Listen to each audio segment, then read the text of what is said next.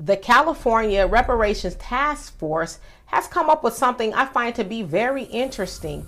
Along with asking for the state of California to write Black residents a check who are descendants of American slavery, they're also asking for the state of California to eliminate child support debt for Black residents. Now, it is said that the laws in regards to child support have been very discriminatory and have torn African American families apart. Now, it is also said that Black people disproportionately pay more child support than anybody else. Now, it is said too, because Black people do not make as much as everyone else, that oftentimes when child support amount were assigned, that it was done so unfairly. Now, it should also be said that 27% of the child support debt, also known as arrears, in California is, what's owed.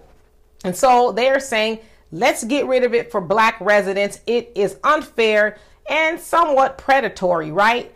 Now, of course, some people are going to say, well, where does that money go? It is said that California collects about 14% of the back child support, higher than any other state in the nation. So California and most states that are getting some money off of the interest, they're just collecting a bag off of already struggling parents. Now, y'all notice how I didn't just say Black men, because Black women also have to pay child support. And so I'm not necessarily mad at them getting rid of, or wanting to rather, getting rid of the child support debt or arrears, because the other parent, they don't see all of that money. The state does. And it's like, well, why y'all getting the money?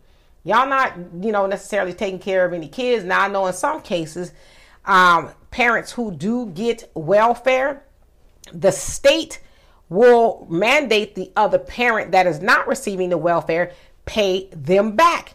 When in a lot of states, they don't do that, but California does. They say, hey, okay, this parent is getting welfare, and you, the parent that's not getting it, you need to pay it back. And so they're also saying that that disproportionately affects Black people. So they want to get rid of that mandate as well. So y'all tell me what you think of it. Do y'all think that they should get rid of the child support debt for Black people? Or do you think that even the little bit that the other parent may get, it should stand because of that? And for more insightful commentary, please subscribe to this channel and my channel, The Demetra K Show, here on YouTube. Peace.